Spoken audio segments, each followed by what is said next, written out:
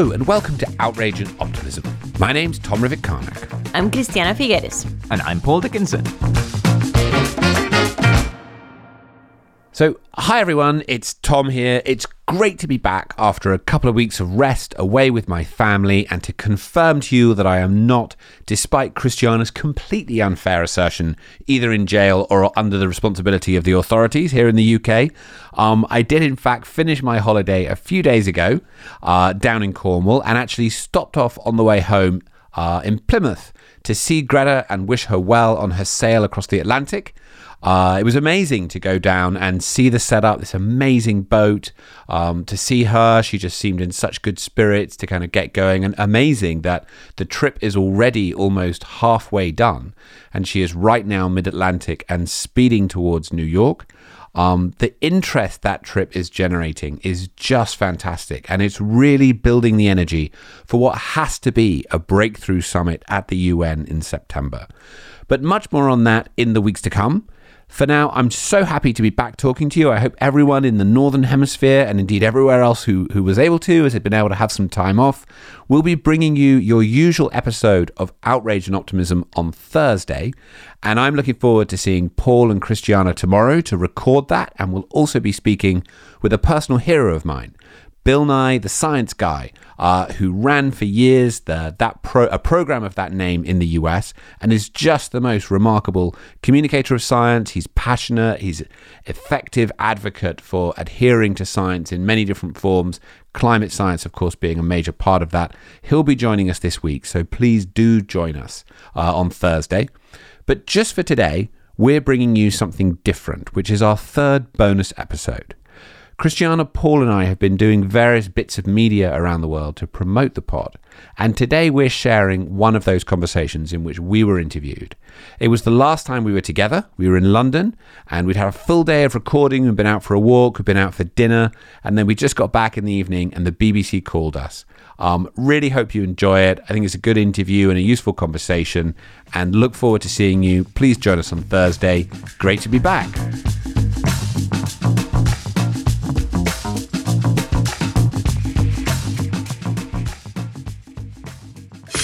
On digital, BBC Sounds, smart speaker and online. This is BBC Radio 5 Live. I've been lucky enough to interview the people behind our next environmental podcast. It's called Outrage and Optimism. It's presented by three campaigners who've worked with governments and the UN at very high levels. Christiana Figueres, Tom Rivett-Carnac and Paul Dickinson. All three were involved in bringing governments together for the 2015 Paris Agreement on climate change. And I spoke to all three of them earlier. We began by listening to Christiana Figueres in conversation with Sir David Attenborough. They have definitely understood the seriousness of climate change and the seriousness of non-action or delayed action on climate change. Do you think that their outrage is justified? And should they have any sense of optimism in addition to their outrage? Well, I think the outrage was certainly justified. There's no doubt about that. And there will be cynics who try and dismiss them and say, oh, they don't understand about the world and the way it works. But young people, it's true, may lack experience, but they also have clear sight. Mm-hmm. And they can see perhaps more clearly than the rest of us who've been around for some time and are concerned about all conditional clauses and, on the other hand, and that sort of stuff. But people of their age see it very clearly. Mm-hmm. And we older ones should take notice of what they say.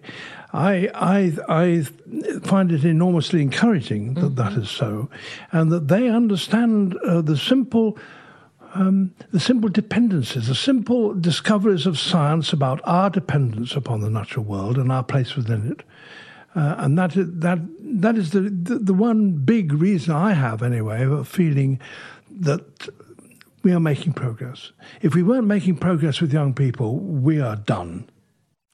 Sir David Attenborough there talking to Christiana Figueres on the environmental podcast called Outrage and Optimism. Delighted to say Christiana joins me now. Welcome, Christiana. Thank you, Claire. Thank you for inviting all three of us. Well, yes, you say three because we have your co-hosts as well, Tom Rivett-Carnac and Paul Dickinson. Welcome.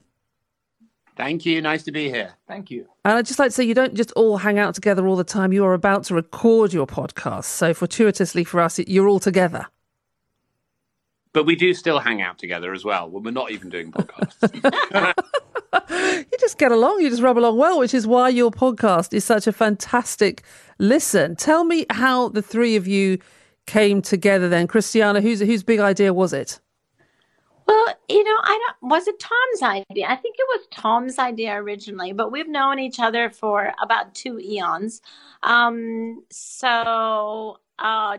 tells the story that Paul and I are the only 2 real bosses that he's ever had, which I'm sure is absolutely a fallacy, but that's the way he tells the story. But all 3 of us have been working on climate change in different roles for many, many years and have become also very good friends. And so we enjoy doing the podcast, first because we are bringing quite a few different views to hopefully new listeners, but also, frankly, because we just enjoy hanging out together. Let's ask you then, Tom and Paul, tell us what you've been doing then. How have the 3 of you been moving in the same circles? Tom? Well, so I worked with, my first job was with Paul at CDP. So he hired me many years ago to come and work on climate change. And then more recently, I worked with Christiana at the UN on the Paris Agreement. She actually hired me and told me that I had none of the skills or experience necessary to do the job, but she had a good feeling about it, so she'd hire me anyway. It's worked out, hasn't it? Paul, tell us what you've been up to then. What have you been working in? Which particular aspect of all of this? Well, I've been spending about the last 19 years in big investors and getting big investors to get big businesses around the world to kind of report on their actions on climate change, 7,000 last year. And I was always keen that those businesses would kind of support the intergovernmental process. So it was a great honor for me to have the privilege of supporting Christiana, as many thousands of other people did, to get the groundbreaking Paris Agreement in 2015. Because you are the woman, Christiana, who basically pushed this through. That's not underestimating what you managed to achieve with the Paris Climate Change Agreement, is it? Well, the fact is, Claire, many people say that, but that actually does not correspond to the fact. The fact is that there were thousands and thousands of people who really worked very, very hard for years. And the strength of the Paris Agreement is precisely the collective wisdom and the collective leadership that went into it. Had it been the brainchild of one person, independently of who that person would have been, it would have been a very weak agreement and it would have fallen by now. The strength is that it came from a very deep and long collective effort. Tom, is she being too modest? No, she pushed it through. Agreed. Well, with friends like this, you're supposed to support me. But I mean, it's true, isn't it? Because it faltered. Take us back, Christiana. There was an attempt to make this happen, and it didn't happen. What failed before we got to Paris? Well, many things, right? When you're trying to do something that is as far-reaching and as transformational as getting a unanimous agreement of 195 governments who stand on very, very different ground with very different stances, with very different national interests, and get them to agree unanimously to turn the evolution of their economy in one single direction by one single date, then obviously there are many, many things that go wrong along the way. But we were very much aware of the fact that we needed a global framework to guide the evolution of the global economy. We were also very aware that that global framework wouldn't be sufficient, that we would have to also implement it, but that it was absolutely necessary. So one of the things that we started to do from the very beginning was to change the global mood, because we took over in 2010, right on the heels of a disaster of the United Nations, the Copenhagen meeting, which I call the most successful failure of the UN, because we learned a lot from it. But we had to change the global mood. It was a very, very bad mood in 2009 and the beginning of 2010. And then we had to infuse optimism and confidence and trust for countries to even come together to the table again and talk to each other. And if we were going to have a kind of mini version of the United Nations Framework Convention on Climate Change, it would be the three of you, wouldn't it, really? Because you kind of represent everybody that needs to get talking together to sort this out, because it is about government, it is about policy, it is about industry and private interests as well, isn't it, Tom? Yeah, I think, absolutely that's the case. It is about all of those different pieces coming together. I hadn't thought of the three of us as a mini United Nations Climate Convention. That's an interesting thought. I think we'd need to have a few more slightly pedantic and vociferous opposition voices, but maybe we can invite them on as guests. I think you just get on with it, get it sorted out. Because there is so much to talk about, isn't there? Because particularly, and I listened to one of your most recent podcasts with what's going on under the Trump administration at the moment. I mean, Tom, if you want to fill us in on how certain policy decisions have gone backwards, haven't they? No, they absolutely have. And I think what's perhaps even more alarming than that, and you're right, we had Gina McCarthy, the former administrator of the EPA, on just last week. And she talked about this sort of unbelievable undermining of science that's going on inside the administration, and how anybody who is adhering to scientific processes or honesty in those institutions is sort of kind of being targeted, and their lives are made difficult. And it's very alarming and upsetting what's happening. But just have to say, just remind us what the EPA is. Oh, sorry, the Environmental Protection Agency that sort of formally implemented all the rules that would actually keep the air clean and keep the water clean. Fortunately, the US being what it is, at the state level and at the city level, there are fantastic people still working and implementing good policies. But at the national level, it is something of a disaster at the moment. Why is that then? Why? I mean, because fossil fuels, it seems to be a shrinking industry. There's a lot of automation coming in. So why is it that the administration is supporting that and not taking the long-term view? Why do you think that is? I'm going to actually speak here about money, financial interest. There are lots of industries that will kind of benefit from regulation, most industries, but they're not typically the ones who put their hands in their pocket and pull out lobbying dollars. It's those industries that are threatened that will really pull out substantial amounts of money, and then they will essentially buy themselves political influence and come up with outcomes that are against the sort of national interest. And it's just to add to that, it's fascinating that there's actually very few jobs left in coal in the US, but it's still being prioritized to such a degree. And I think that underlines what Paul just said. It's about money in politics, and it's a subversion of what should be happening. And of course, obviously, Christiana, President Trump saying, well, I think we'll leave Paris. What did you feel like when you heard that? Well, I remember the moment very, very clearly because I was traveling, but I knew that he was going to come out and say something. So I sat myself in front of a television screen with a piece of paper and a pen. And I said to myself, right, every time that he says something that is correct, I'm going to write it down. And I finished with a completely blank piece of paper because he was so ill-informed and he just totally refuses to understand any science or, in fact, any fact. And that's really sad.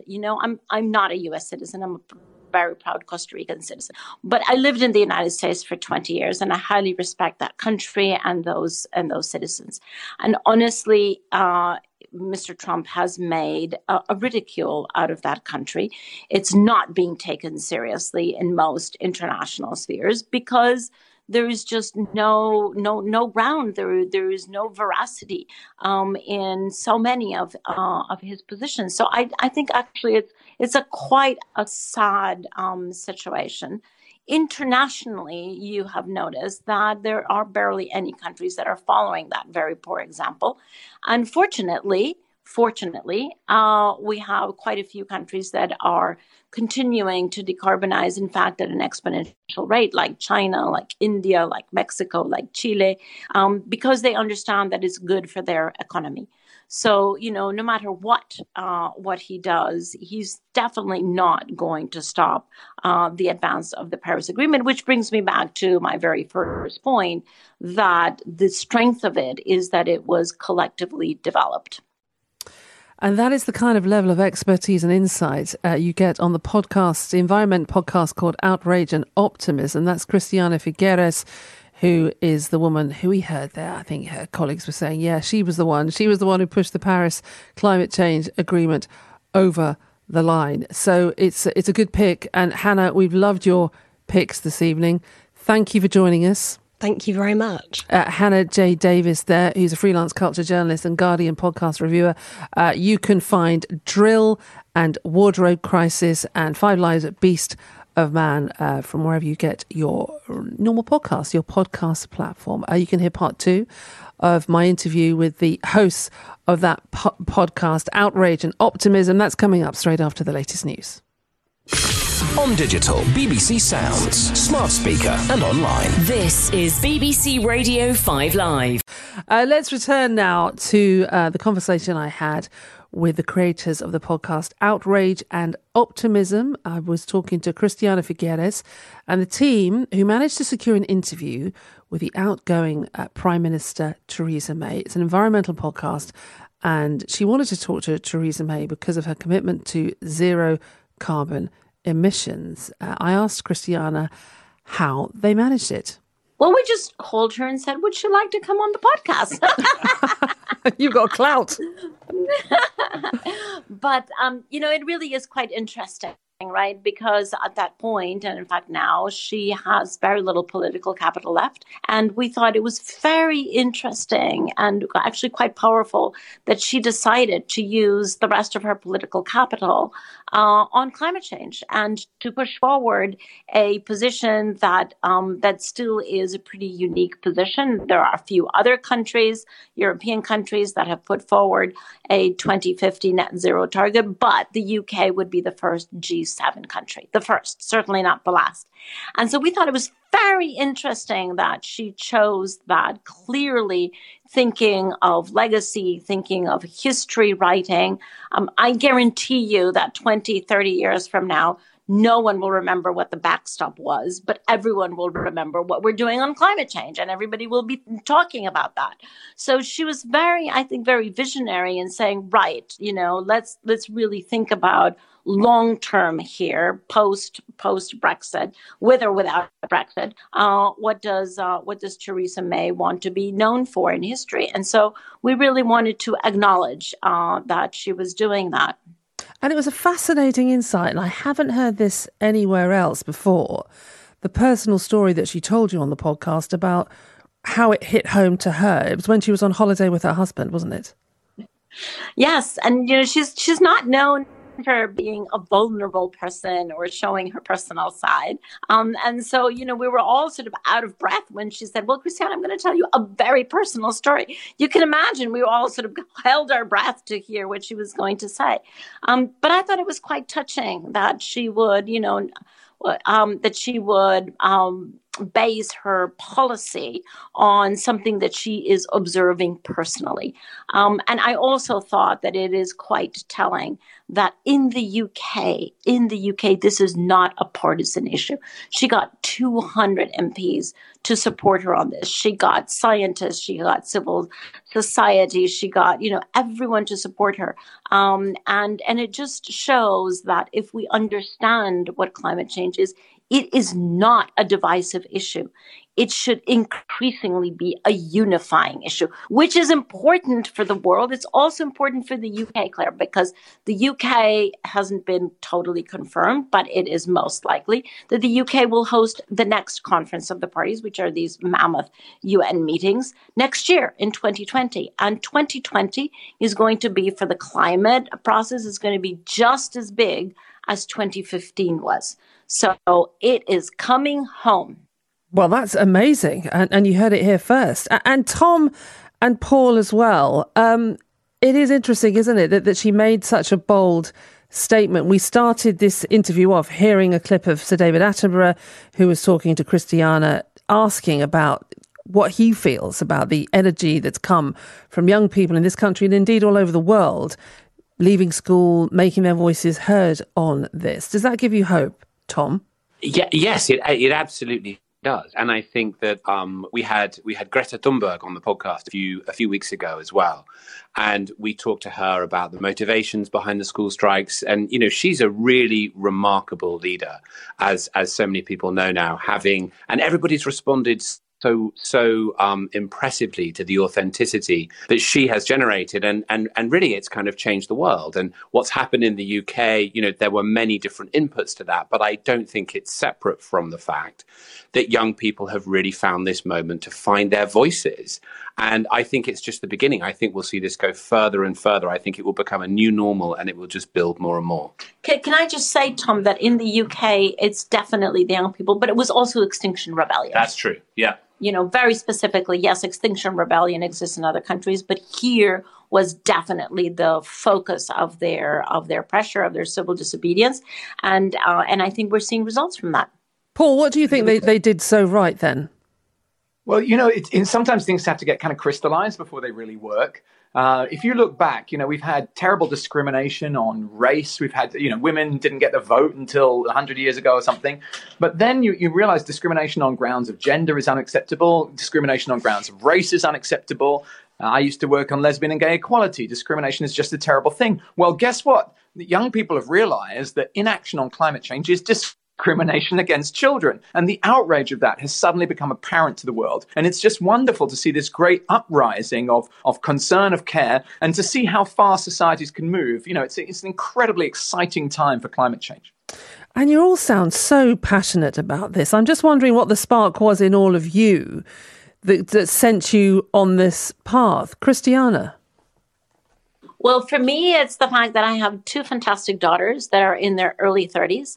And I just believe that the terms of reference of any mother or father, any parent, is to give a world to children that is actually better than the world that you have received. And that's clearly not what we have right now. So I felt that I was not complying with my terms of reference, and that I had to do something to revert the trajectory that we were on or are still on of a diminished world that I would turn over to my daughters with respect to the world that I inherited from my parents. So I am doing it because of my daughters, who represent certainly the most important thing to me, but they represent all future generations. No matter where children are born, no matter what generation, my daughters represent to me the future of the world. Tom, how about you?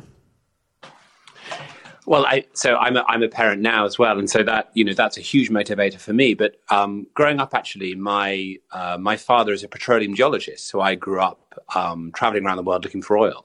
And I saw some of the impacts of that and some of the downside that can create. And I think that created in me at a young age a kind of desire to do something really different. And that's just led me on step by step.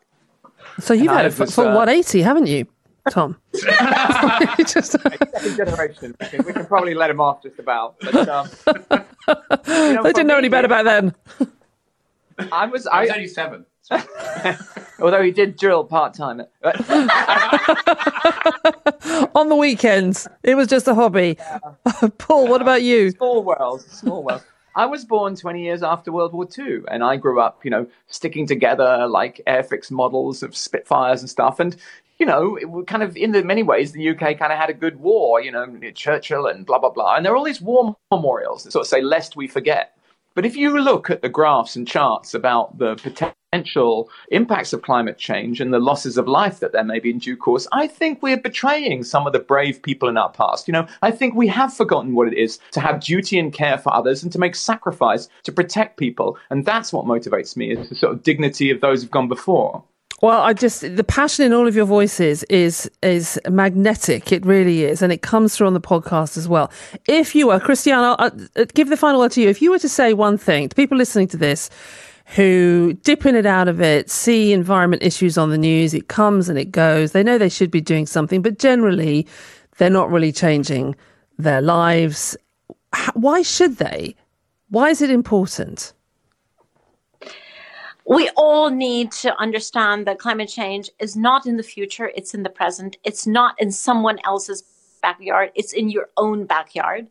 And that right now we're in an emergency because we are literally, Claire, as we speak, collectively, not individually, but collectively, we are deciding over the next 10 years what the quality of life is going to be on this planet for everyone, for at least 100 years, if not more. That is a huge responsibility that mankind has never had on its shoulders. We are the first adults alive on this planet that have that responsibility and that have that opportunity to actually decide what the world is going to be like for 7 generations down the line. And we have to wake up to that. We have to wake up to the emergency of it. We have to wake up to the responsibility and certainly to the magnificent opportunity that we've been given to do something that has such a long-term impact and can be incredibly beneficial. Finally, then, to all three of you, a one-word answer, if you wouldn't mind. Outraged or optimistic? Tom? Ooh. I am outraged, but I'm more optimistic. Okay, it's hard, isn't it, Paul? Where are you on that spectrum at the moment? Absolutely 100% optimistic. Christiana? Optimistic. Nice fudge at the end. Fantastic to talk to all of you. The podcast is Outrage and Optimism. It's a must listen. Go and give it a go.